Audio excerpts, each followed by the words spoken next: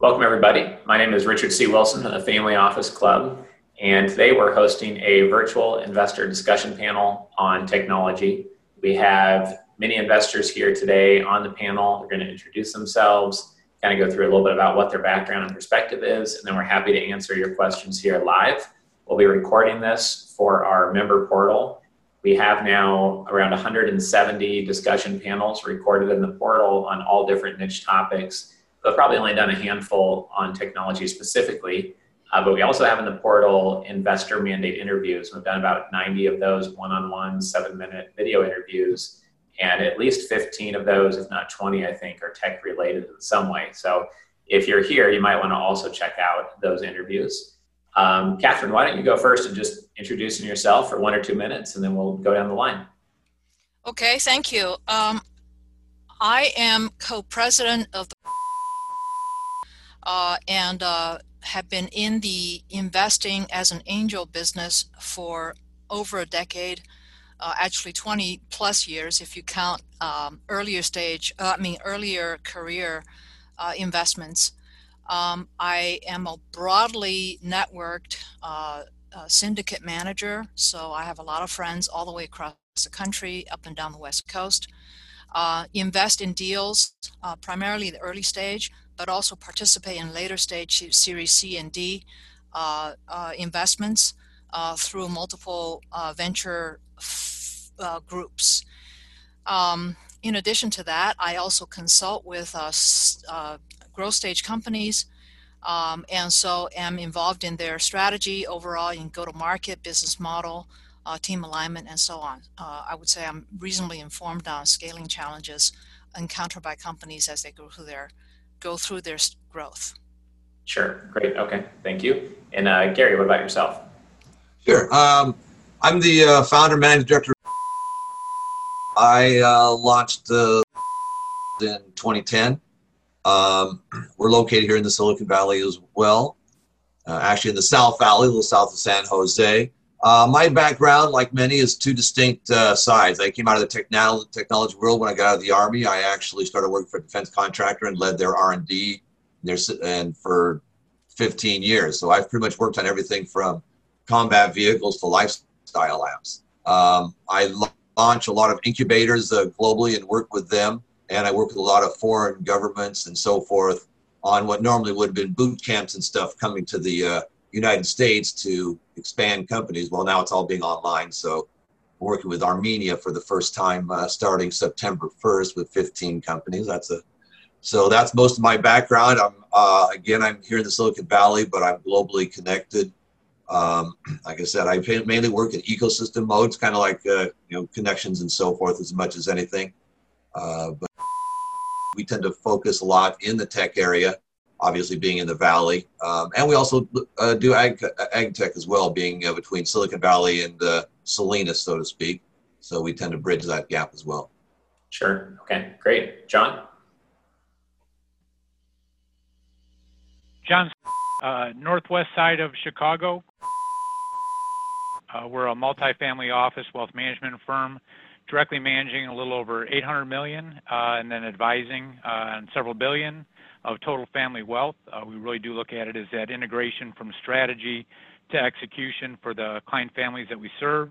We've got families across 30 states in the U.S. As well as Western Europe, and then a bit more of a outsourced chief investment officer when we think about single family office management. Gary, thank you for your service coming out of the Army and anyone else that's there. So it's great in terms of putting these forums together. Richard, thank you again for having us. Sure, thanks for being here. Skip? I'm with an economic development organization called in Ann Arbor, Michigan. And what we discovered in much of our work over many years, working with entrepreneurs and helping researchers in particular get companies launched and educating them on how to grow a business, how to create a business and grow that business and then raise capital, we found that the missing link in our state was angel capital. We have VCs, but we didn't have a lot of angels. And so we as an EDO, recognizing a challenge and an issue, decided, okay, let's jump in here and figure out what we can do. So in 2012, we created an angel group called It is the largest angel group in the state, and we've been investing since late 2012. We are narrowly focused geographically in that we only invest in Michigan-based early stage startup tech companies, but we're industry agnostic. So we don't really care as long as there's a technology and the ability to scale. Sure. Okay. Great. And Ron, I think you might be on mute still, but if you want to introduce yourself next.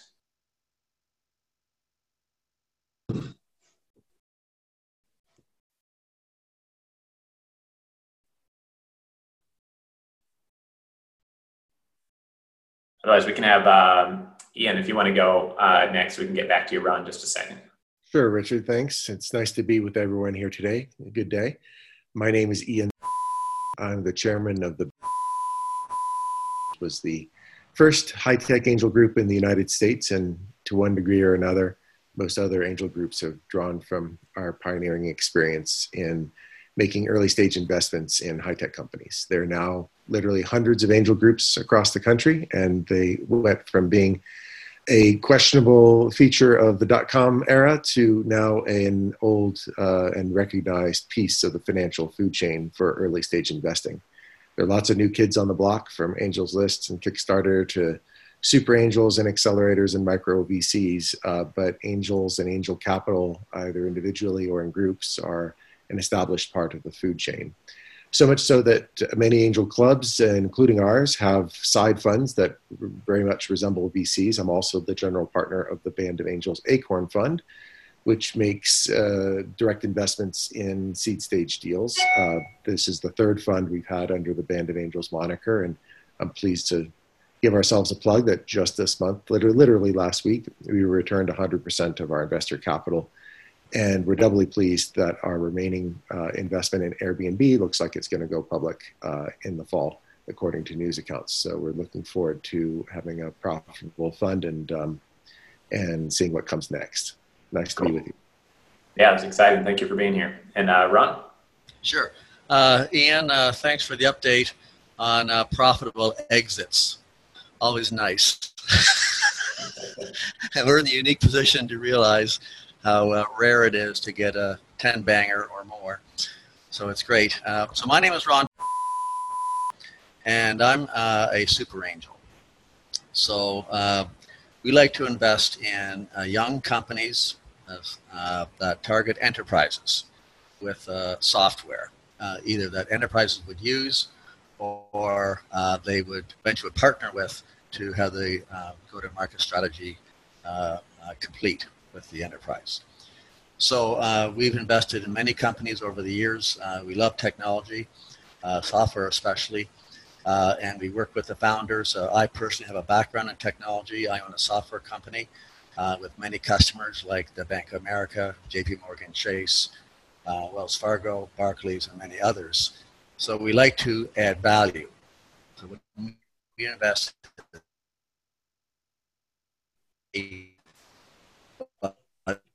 really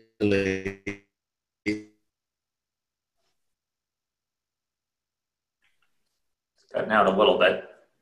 Might have lost you there, Ron. Well, I can jump into the value either in extending technology capability. Okay, are we good? Oh, there we go. Yeah, I think you're back now.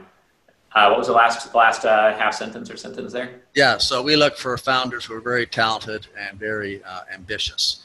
So we have an investment model where we don't read too many business plans, because once we have an initial discussion with the founders, we give them these 10 questions. And if they do come back, which actually is a very small percent do, then we will engage further. But these qualifier questions really do help the cause to minimize the time and effort in due diligence and to weed out the talent and ambitious from the talkers. Yeah, that's great. I'm sure just like Skip focusing on Michigan early stage, it just eliminates most people contacting you on Human Earth and makes your life more simple on some level. And Ian, what was the year you got started? Was it like 1975 or something? Oh, no, not that long ago at all. Truly, people are surprised at how recent organized high-tech angel investing is. The founded in 1994, so we just completed our 25th year. I joined in 1997, so I've been doing this now for 23 years myself. Wow. But really, the media articles in the 90s were all about whether angel groups were a feature of the dot-com era or not. So it was definitely the evolution of the American financial food chain, which at one time VCs were the new kid on the block in the 60s and 70s. The 90s were when angel groups were the new kid on the block, and now we're old hat. Right. Yeah, kind of like family offices a decade ago were relatively unknown, and still the average person who doesn't work in finance has no idea what a family office is. And I think some of my friends think I help people set up home-based offices. Nowadays is actually relevant, but it's not really what we do. So a lot of you see a view of the forest that our members don't see, that private investors don't see. And a lot of them are asking me, how is the health of the investment landscape? Like not just tech.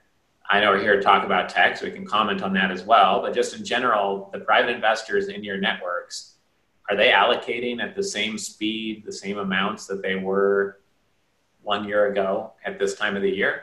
Are they allocating more? Are they allocating much less? Obviously, people are allocating to slightly different things. I think most people know that. But do a few of you want to comment on the level of activity you're seeing?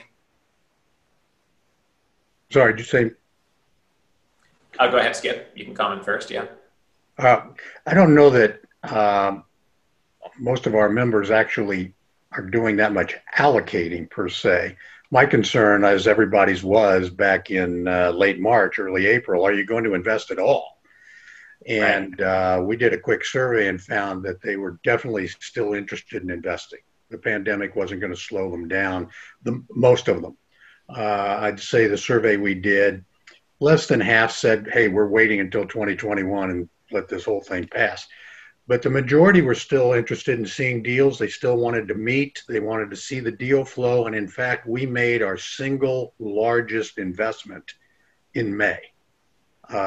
It was the largest number of our members participated, and the total dollar amount was the largest we'd ever done. And that was in May. And then we closed on another deal just last month in July. So there's activity, there is interest and willingness to invest. Right. Yeah, I'm seeing that as well. Internally, for our own balance sheet for our company, we closed on a deal recently that was our largest one. And then we closed on one of our largest investor deals recently as well. I don't know if anyone's seeing the opposite thing. Is somebody seeing less within your network and maybe the allocations are smaller or not as often? Or are you seeing investors moving forward sometimes with even more aggressiveness because I think it's a better time to be investing perhaps? I was surprised. Our group initially pulled back. I want to say we had a meeting in April that we deferred. But I have to say that I've been pleasantly surprised by how quickly people are looking at deals. We actually invested in 3 deals in the last quarter. And I also saw an exit in March, and so on both sides. And 2 of those 3 deals actually were oversubscribed. One was in the $2+ million for a seed deal that's actually a larger size. The other one set out to raise $1 million, ended up raising 1.75. So for the right kinds of deals, I would say that's actually key. Is I guess the next kind of conversation about what kind of deals are getting done. People are being selective, but they're not slowing down to invest. Right. Okay, sounds good. And then we heard at the beginning about Ron asking some questions up front that most people can't answer or can't answer well. What other strategies do a few of you have to sort through the hundreds of things coming towards you to focus on just the couple that matter, that are the best fit for your network? What do you use as a sorting mechanism right off the bat to skinny things down and make it more effective? Well, we just generally, the first thing we look at is, does it fit our portfolio? So it has to fit in with who's in our group. Every once in a while, we'll pull something in that really looks unique and different.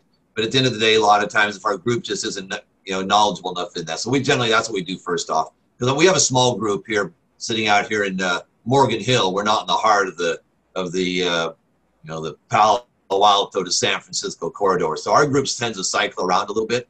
and we get new folks in it. So we tend to focus initially, does it fit what our subject matter experts have in-house? And then from then we simple down with some of the basic questions like that. Okay, sure. Anyone else want to comment on their process of screening? Well, I've spoken about it before, Richard. I'll summarize it again, that we refined a process over the years to really manage the luxury of having a strong deal flow. Many of the groups here in the Silicon Valley do, and it's an embarrassment of riches, actually. And so figuring out how to sort it is a big challenge. I actually allege that angels have the resources to do a better job of doing that kind of sorting than VCs do at the early stage. A VC typically will source from their own network direct to the partner, and that's a choke point. And they've never really solved the scale problem of looking at unsolicited deals across a broad spectrum that come in unreferred. And that's the primary deal flow source for the band, are unreferred deals that are coming in unsolicited. We look at about 50 a month. And what I'd like to brag about is that every one of those 50 deals gets looked at by at least 6 members of the Band of Angels, all of whom, could be VCs. They all have walked the walk. They've started or run companies. And they rate those 50 deals on basically a survey monkey. So we never we don't have to meet the company. That's another choke point, but we did get a rating. So every one of the 50 deals gets looked at by 6 people. Every month we get a list of those 50 deals stack ranked by the survey monkey rating. And then we meet in person with a subset, usually about 10 to 20, depends on the month. And we pick the 3 that come to the monthly meeting where we actually give them a full opportunity to do a broad-based pitch and engagement with the whole group. Sure. Great. Okay. I have another question. Does anyone else want to comment on their screening process up front, because you have a really unique strategy or something that really simplifies things very quickly? Yeah, Sure. Richard, I'll add that Sure. it's not really a different strategy. It's just a different place. And using the Gartner hype cycle, right, where you've got the innovation and then the elevated expectations and then disillusionment with individuals. The individuals on this panel, other than me, right, are going to be much better at that from an angel perspective in terms of assessing and filtering through that. Our view is trying to strike that balance between what is capital preservation and growth these days for families. And so when we look at it, we really pick up the 4th stage, which is that slope of enlightenment, the language used from the hype cycle. It really is that slope of enlightenment that ends up filtering out some of the items that the rest of the panel is probably picking through to get to that point. That's typically where our client families then are engaging. Unless they are the innovator themselves, that's what they'd be looking to participate after some of the things have sorted themselves out.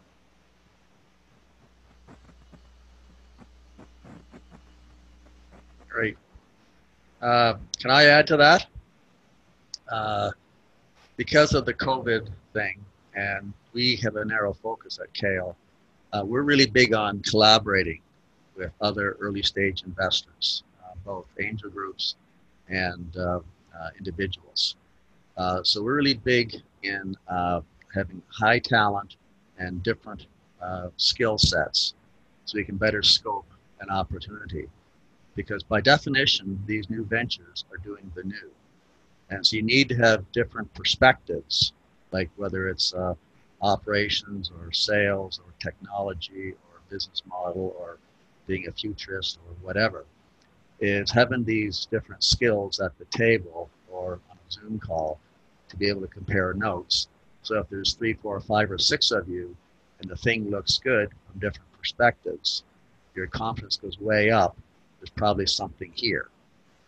And so this is where you try and pool intelligence and these different skills to understand the deal, but also when you talk with the founders, it's more intelligent. And when you talk to the founders, if you go in with intelligence and you get intelligence back, it's probably a good thing. It's a foundation, in fact. And if it's not that way, they don't engage. They just want what they want. They want your money, and they'll get back to you. And we don't do that. So you have to have these guys who are really understanding how to work with outside investors, leveraging their skills and capabilities and networks and so forth. And we've been quite surprised with how few founders kind of understand this stuff. And this is huge, because if they don't understand it, it dramatically increases risk. And the secret to winning in early stage investing is managing risk.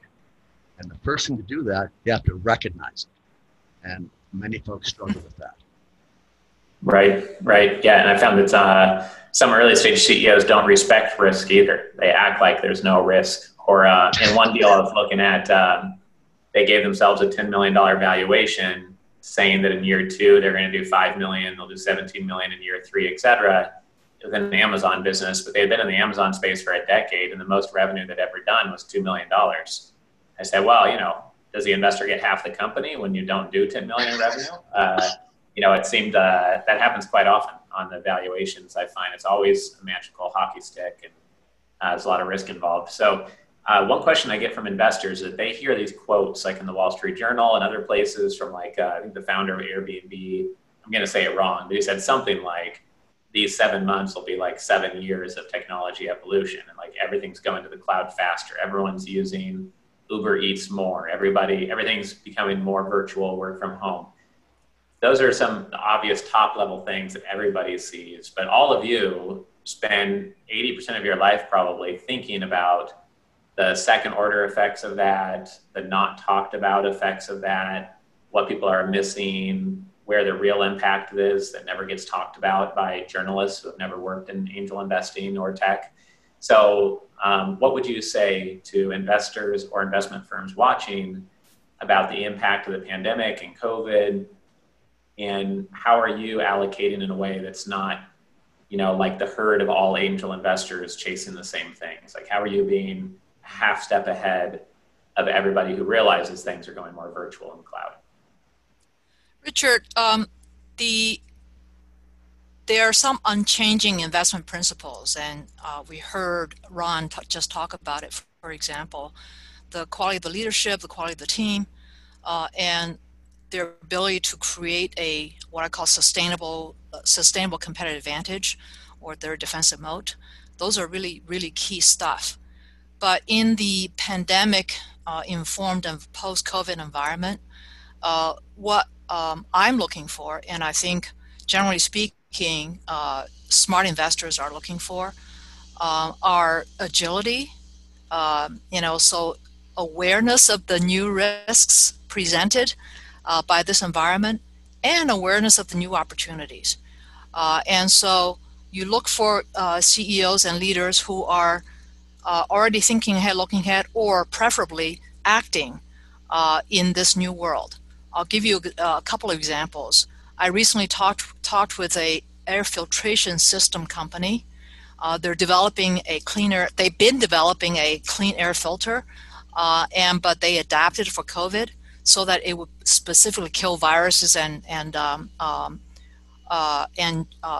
bacteria, but directing airflow in the right way to go into classrooms and workplaces and so on.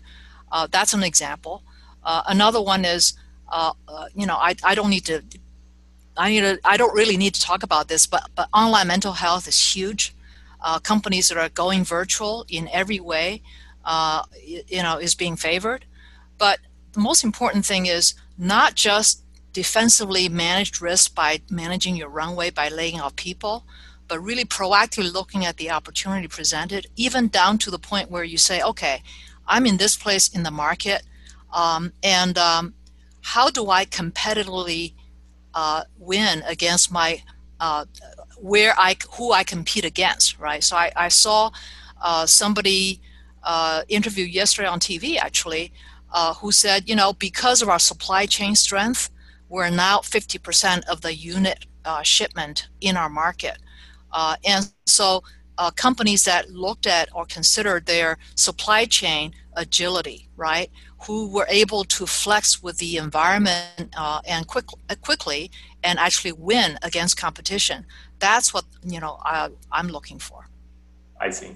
So less of a niche within a niche, more so of that attribute of being highly agile and showing that you've already adapted, I guess, as part of. But also the defensive and offensive thinking of the leaders, right? So it comes down to the people, always, but especially in a fast-changing world, it comes down to the team even more. Sure. Okay. Anyone else want to comment on what they're focused on right now? I'd like to second Catherine's comment about, she calls it agility. We call it flexibility. That is really an attribute that Richard is paramount in making this sort of really early stage investing work. The typical life cycle of an investment of a company that we back, that many of us back, is going to be measured in 5 to 8 years if we're lucky, often 10 plus. And over that lifetime, you're going to have dramatic changes in the marketing landscape. COVID's an obvious one we're all related to, but to take a technical other example, the introduction of iOS 14 overnight is changing the digital advertising business for Facebook, which has been covered well by the Wall Street Journal just this week. But a plethora of other small digital ad tech companies that were existing in one environment that all of a sudden have had the table turned upside down on them. So companies that survive or not are going to, of course, be somewhat constrained by what their technology is, but a huge attribute that makes for a winner versus a loser is the market knowledge and ultimate adaptability or flexibility of the entrepreneur to adapt to the new situation. So when we're thinking of new investments to make, it's not so much tactical around COVID. Tactical around COVID is PPE, about adjusting, a PPP, about adjusting your burn rate, taking advantage of new opportunities. For instance, we just invested in a therapeutic that might help attack respiratory infections at the mucus layer. So that's very COVID related, but the next wave is what you have to look around the corner for, things like AI at the edge. Not really clear how that's going to evolve yet. And if we're lucky, the market will evolve in the right way to benefit the companies we invested in. If we're unlucky, the market may not evolve that way, but if we invested in the adaptable entrepreneur, he or she might be able to win no matter which way the market evolves. So that's kind of our view of it. Sure. Makes sense. Okay. And then in terms of due diligence resources, I think investors and investment firms could benefit maybe from a few of you commenting on any due diligence software, tools, a process, whether you use like a due diligence questionnaire after they get past a certain stage and now they're allowed to present. Do you put them through the ringer on 70 questions, or is that after a presentation goes well? If you want to comment on any due diligence insights or tips. Well, we don't really use any tools. Again, we're not like Ian. We don't have 300 investors in our group, so we don't need a massive range of tools. We're pretty straightforward on it. But I would like to sort of leverage out what we're talking because it kind of fits in here as well. One of the things we're looking at more and more as we're looking at due diligence and digging through the companies, as we said, it's one thing to look at the company, what they're doing, but we kind of look at ourselves as kind of being the same place today with AI that we were in 1990 with computers. You know, I remember 1990, that's probably when I plugged my first computer into the internet on my 3400 baud modem, you know, and, but we knew the internet was coming and we knew all this stuff. And I think we're in a similar area with AI.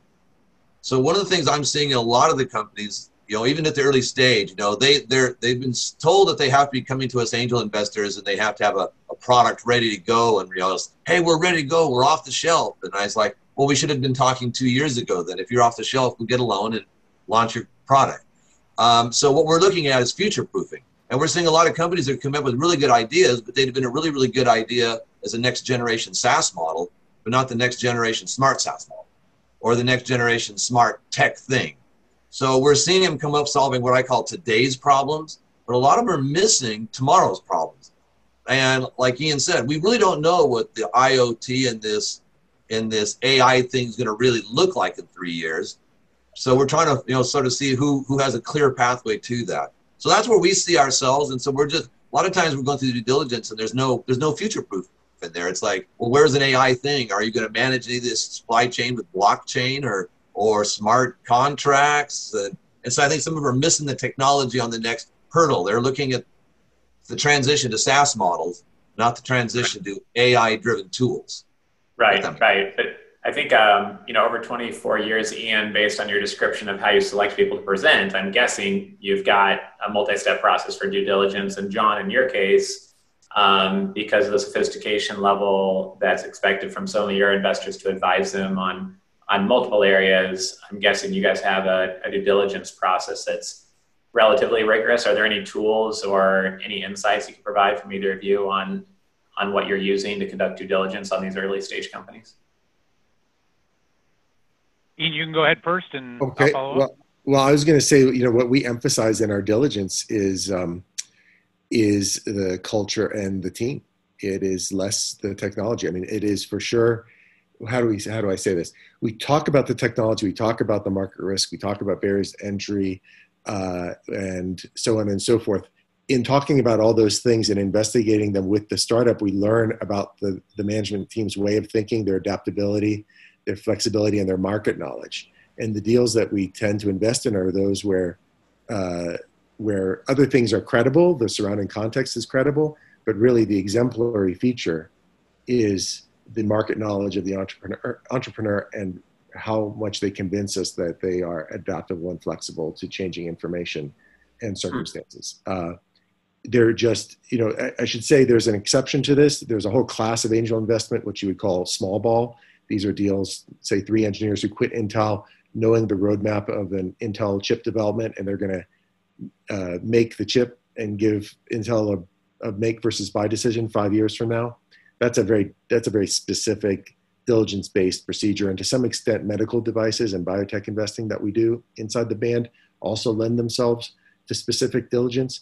But most other early stage investments at the stage we're at don't lend themselves well to diligence. Consider if someone came and proposed Uber or Airbnb to you back when they first came, and now we all accept that as a given, but you can imagine the objections that were raised then and seemed very plausible about the inability of those things to succeed. And what would have perhaps pushed you over the line, and indeed did push VCs over the line to invest, were the team and their vision. And they managed to adapt to circumstances, right? Airbnb was originally literally air, bed, and breakfast, as in their model was inflate an airbed and provide breakfast. It was not renting whole homes or doing vacation rentals. It was very prosaic and evolved over time. So into what it is today.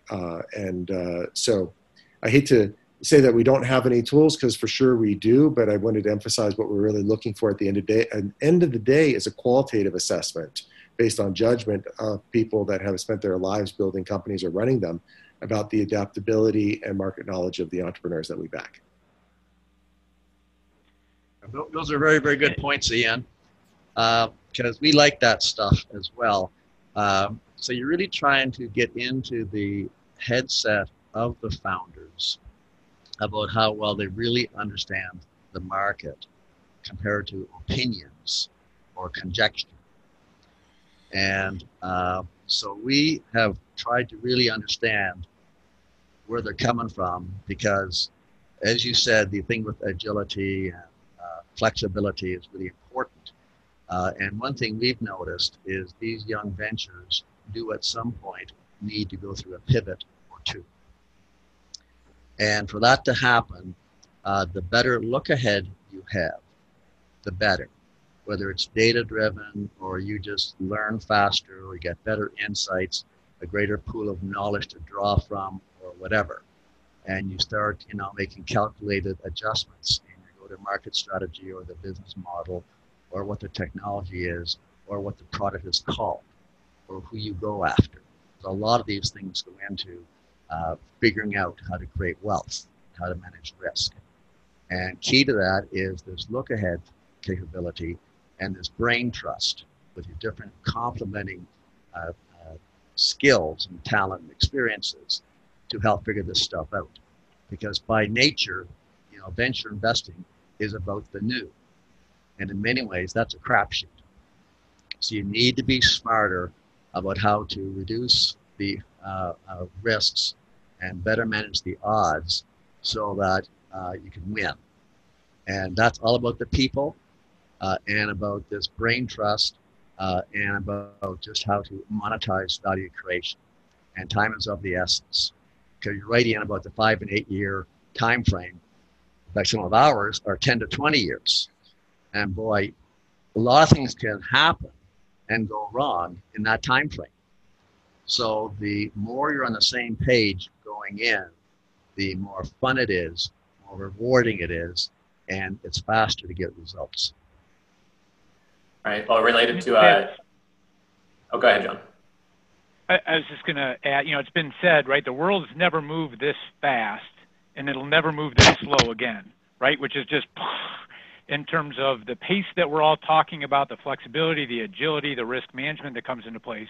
And this world is not slowing down. So to continue to go back to the basics, right? The relationship depth that's there when you talk about it from due diligence, the risk management, the understanding the people that you're working with, and also sticking to the spaces that you know. So, fintech families. And I was working this morning with a couple partners going through an event right now, but participating in the roll-up that is taking place and what that looks like, because the scale and the speed that's out there with the cheap cash that's chasing it, this is just going to continue to accelerate. So the nimbleness and the risk management being job number one is also sticking towards what we know versus trying to get too diluted or too early stage, right? I'll be the first one to admit the angels on this panel are going to be better at sorting out some of those early things. As they sort through that, we come in then and say we can deploy more capital into it. Right. Makes sense. We have a certified blockchain nerd in the Family Office Club who's one of our members, and he says that if he meets with somebody and he knows more than they do about blockchain, then he doesn't invest. And that's related to Ian's point about, just seeing what type of knowledge they have, what type of insight they have, what type of expertise. And like Ron was talking about, that's how you de-risk the investment to some point, is just to dig into the intellect of the person and the quality of the team. Everybody says team is most important, but having tangible, clear, consistent ways to actually vet a team besides this person seems nice and has things in common with me as a human being is, I think, a challenge for people early on investing or at investment firms, especially in the angel investments space where the risk can be so high. I wanted to also comment on structures. So with the investments that you're doing, are you guys using convertible notes most often, safe notes some of the time? Are there new structures that you're using, or is it really the same for every deal? And can you share, an insight or two on what structures you like best and why? And I'm happy just to have a couple of you comment, or we can all comment, whatever you'd like. We're seeing a lot of transition to many more opportunities or deals are doing debt, doing convertible notes as opposed to equity rounds. Not sure why, other than I think the pandemic caused a lot of entrepreneurs to say, wait a minute, maybe I can't raise that A round, that $5 million that I need. And instead, let me just do a bridge to get through this process and raise, what I need to get 12 to 18 months of runway. I'll do it as a convertible debt for now because I also don't trust the valuation that I'm likely or not likely to get. So we're seeing many more of the deals that are coming across our desk are convertible debt. And so we're passing on, that's causing us to pass on a lot of deals for that reason. But but that's the trend that we're noticing. Okay, great. Thank you. Anyone else want to comment? Richard, I have been railing against convertible note. Safe is even worse. Obviously, most investors prefer a price round because they know what they're getting. And nowadays, with the qualified small business tax, no tax provisions, the earlier we can get into a price round, the better we all are. And so in that way, for most investors, our strong preference is and should be price rounds. However, price rounds are very, very expensive, especially for very early stage companies, somewhere between 30 to 50,000 in Silicon Valley to get one done, just in attorney fees, right? And so it's not the most efficient use of capital for a lot of these companies. This is why convertible notes have become very popular. There is a thing that a lot of people are not aware of, but we have seen it in Silicon Valley many, many times. It's called SeriesSeed.com.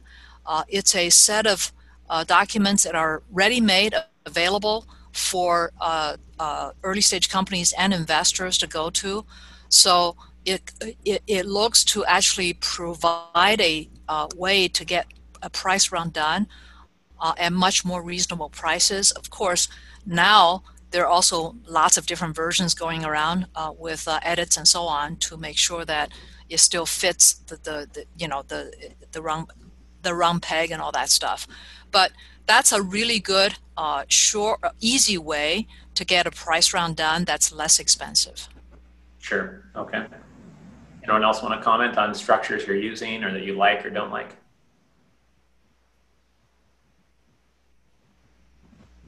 One thing that I'm curious about is we've gone into a couple of early stage companies that have revenue. They're not seed or pre-seed, but they're revenue positive already. And we've negotiated a gross revenue royalty to get our money back off the table quickly.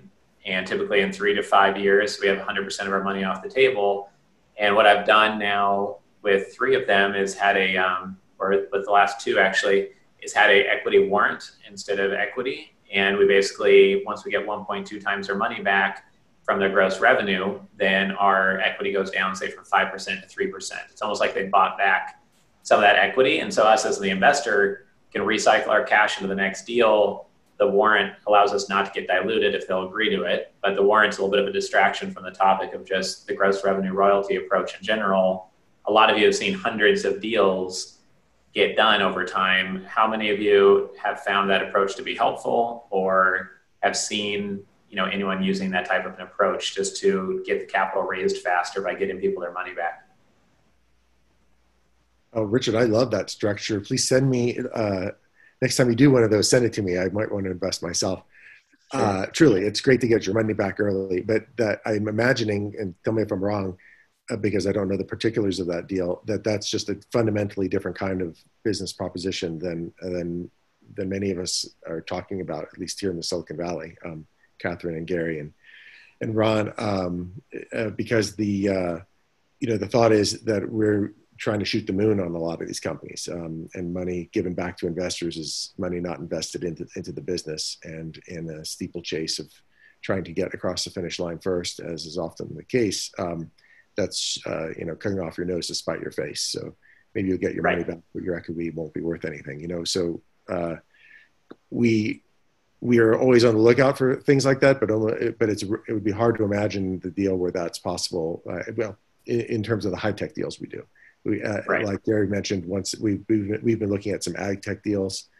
For example, one of our companies is doing a vertical farm and before COVID, it was going great because they had a contract to do all of Emirates Airlines food production in the world's largest vertical farm. That's a high tech deal that was going to throw off a lot of cash, and a structure like you just described could have been possible. But what wouldn't have been possible is for that structure to have survived the next round of financing. Whoever the next guys were who were coming in to finance this ag tech company, I'm sure would not have accepted us having a premier priority dividend over their investment. So sure. I'd love to know more about those companies you just described. It's a clever strategy if you can get away with it, but not typical for high growth, high tech, and very high return, 100 to 1 kind of ambitions for an investment.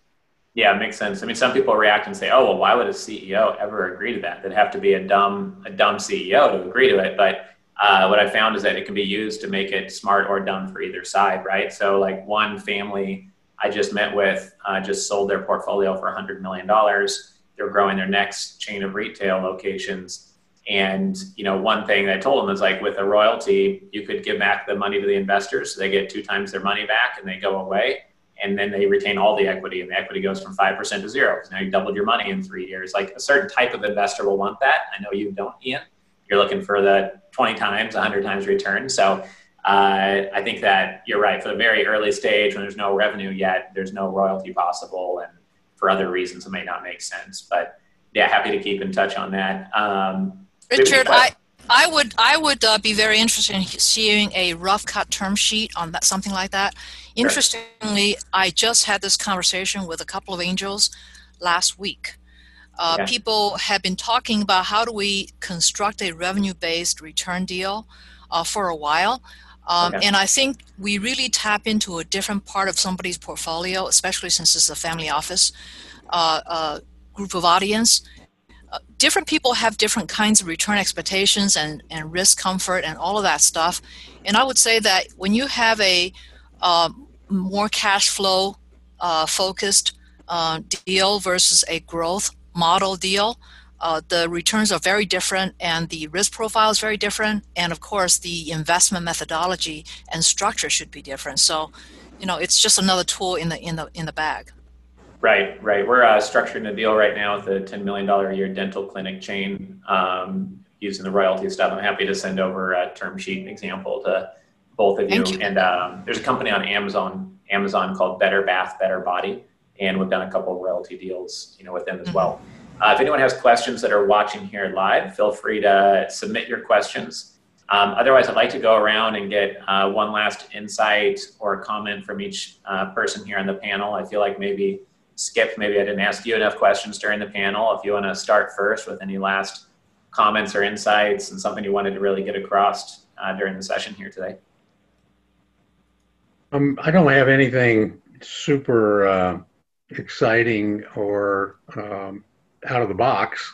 It's just that I keep reminding people, though, that deals are getting done. Commerce is still happening. 80%, 85% of the people that want to be employed are, in fact, still employed today, and they are spending. Tech companies in particular, a lot of them are actually growing through this pandemic because of opportunities now that exist that may not have existed, a year ago.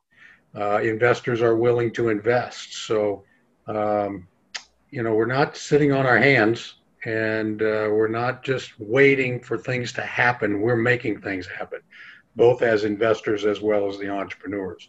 And so I find that very positive. That's what I love about our free enterprise system. Things happen. And we're all working through this. And it's different. It's an exciting time, but it's still going forward. Right. Great. Yeah, no, I couldn't agree more. I think you get rewarded for more high action right now rather than less. Gary, any last comments from yourself? Well, going with what Ron's saying, absolutely chaos, breeds opportunity if you know how to see through the fog of the chaos and find it. But from an investor side, one of the things when I look at a lot of times with especially early investors that are coming in is don't fall in love with the technology. We're going into some technology areas now with AI and stuff, and the technology is going to be really cool again. And it's so easy to fall in love with the technology and lose sight of all other flags that are going on around you because you've fallen in love with the technology. That's kind of a simple one right there that I see often. Right. For sure. Great. I appreciate you sharing that. Catherine? I actually want to advertise a few deals that I'm seeing that are of interest. One is a B2B2C, guiding consumers to a healthier way of eating, but it's a B2B2C, and they have, I believe, a platform and a business model that can potentially consolidate what is right now a highly fragmented business. Repeat entrepreneur, seeing, they have signed over $5 million in total contract value, and the deal is priced at $10 million or so, price deal. There's another company, it's a portfolio company in medical devices, adapting quickly to try to become a COVID relevant testing platform for at-home testing, and they're actually deferring their FDA process to be ready for the market for blood testing with trials. And so there are a couple of deals like this that are actually happening that I think have relevance to the market today. So I just want to say that, if you're interested, let me know. Great. Thank you. John, any last comments? One of the other panelists mentioned that there's other parts of the family office balance sheet. And we also have to think about tech, right? We've talked a lot about the very early on, the angel side of things.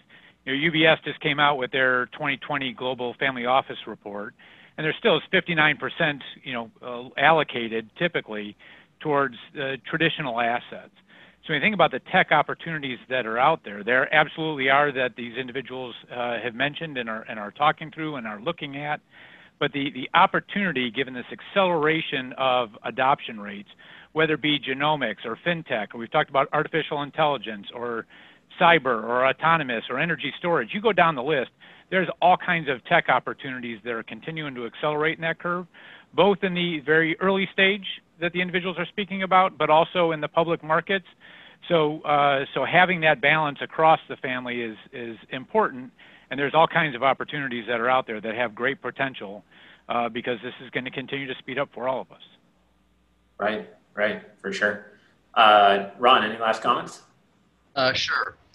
So we really recognize the need to support entrepreneurship, and also for the need for early stage investors to collaborate.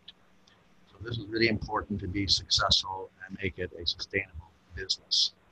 So if any of you on the panel or others listening have ventures with technology of interest to enterprises, either as customers for them or as partners in the go-to-market strategy, feel free to contact Kale. Okay. Ian, any last comments? Sure. Since I'm presuming what your audience might be interested in, I'll put in a plug for angel investing and a caution. I think angel investing can be frustrating. It's easy to lose all your money or a large portion of it. It's also an asset allocation segment that can be wildly rewarding. And that very high variation makes it hard to say anything generalized about the segment.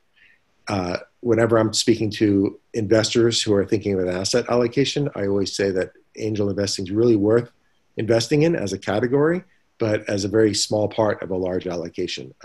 Its returns, especially if you do it in just a couple of companies, are very volatile and can often be zero. I know angels that have done 5 or 6 investments and all of them have gone to zero. People that have built larger portfolios, depending on how they built them, can have an increasing chance to really get outsized returns based on the occasional outlier in that portfolio. So as I mentioned earlier, we didn't invest directly in Airbnb. Rather, we invested in a startup company that was quickly acquired by Airbnb early in its history. And it's going to turn out to be an extraordinarily lucrative investment for band members. And it wasn't so much that we were smart as we were kind of lucky. We invested in a team that was adaptable, as Catherine said, and managed to adapt their way all the way into being acquired by a unicorn. And so that outcome is only because we invest in a lot of companies. And so if you're thinking of investing in this category, you really ought to have a strategy to invest in a bunch of companies, and then the returns can be worth it. Right. Yeah, I guess part of that message is the worst thing to do would be to see 4 to 10 deals a year that you have access to, invest in a couple of them per year, and do so haphazardly because your chances of losing your money are excellent. And instead, you should use your strengths, where you made your money, maybe look at that industry, access a couple of angel networks, learn what groups like John are doing on the family office VC angel investing side, and combine all of that, and make sure you don't go at it like the golf club, yacht club investor who they see 4 deals a year. So one of them looks great and they allocate, right? I mean, that's literally one of the dumbest things you can do as a private investor is you don't even know how bad your deal flow is. So your number one deal is 1 out of 4. I think that for any investor who just had a liquidity event, I would just make sure and heed that advice, because there's so much to learn and such a steep learning curve to go through to manage all the risks. We had a question from Eric here. I don't know if one of you would like to comment on this real quick, and then we'll sign off. His question, because I know he runs a high-tech company here in the club, is would you prefer to invest in a company that's asking for $18 million their first year, or a company that raises $6 million a year over 3 years and then not have a profit until year 4? He's basically saying if they raised $18 million up front, maybe they could have a profit in year 2 versus do $6 million per year. It's hard without any other context to probably make any comment on that, I realize, but any comments on it, I guess, just to be helpful to him? It's impossible to answer without knowing the context, as you say. Right. Somebody just now said, it all depends on what happens, and a company and an entrepreneur has to be able to be adaptable and be agile. So without knowing anything, I would say that dumping 18 million into a first business model and first attempt is probably foolhardy unless it's absolutely buttoned down, safe.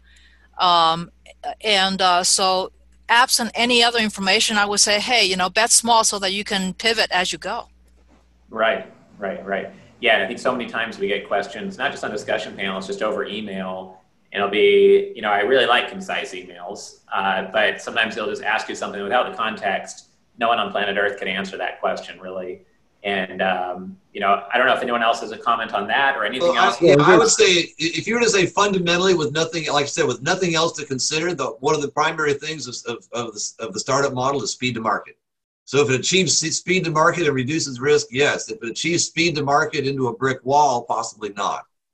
Right. To back up Gary's point with Uber was out trying to raise, I don't know the number, I'm going to make it up, $10 million in their first round. When they got their round done from Benchmark, it was for $40 million because the thought was, if we're going to do this, let's do this. Let's buy it. Let's make it happen. So raising more money can make sense, but you're not going to get that from angels. So to your gentleman's point, for this panel at least, that is mostly made up of representatives of relatively smaller check sizes, we just wouldn't look at a deal that's raising $18 million. That's something for NEA or Excel, not for smaller investors. Right. Okay, great. And one last comment is Catherine and Gary both made comments earlier that reminded me of something I'm seeing more often. Is just not that everyone has this attribute, but there seems to be a slightly outsized success ratio for those who are ex-military, veteran, quasi-college level or professional athletes or black belt, martial artist type people that just have high discipline, high work ethic. And when you combine that with being agile, it just seems like in the investment space, I see an outsized percentage of those people operating in an excellent way and having SOPs and KPIs and really executing. And it's just something I've been seeing recently in the space. So I appreciate everyone joining us here today for the panel. We'll have this in the member portal in just a couple of days in case you want to share it with someone on your team. If you'd like to connect with any of the panelists that you saw here, just let Jennifer know on our team. You should be connected to her already via email, and she can help get you connected to a couple of the panelists here. We're going to have a virtual influence workshop coming up in September. I believe it's September 19th, if I'm not mistaken. And it's a 4.5-hour workshop on influence and persuasion related to the investment industry and how to make more progress, getting people's attention and getting them to work with you or take meetings with you, et cetera. We also have our first commercialrealestate.com Power Players Summit coming up later in September 24th. And then every week, typically between now and then, we're releasing investor interviews, discussion panels, or doing a live webinar, et cetera. So make sure and coordinate with Jennifer to do your membership walkthrough if you haven't done that yet. And I appreciate everyone's time here today, joining us here for the panel. Thank you, everybody. Thank you. Take care. Appreciate your time.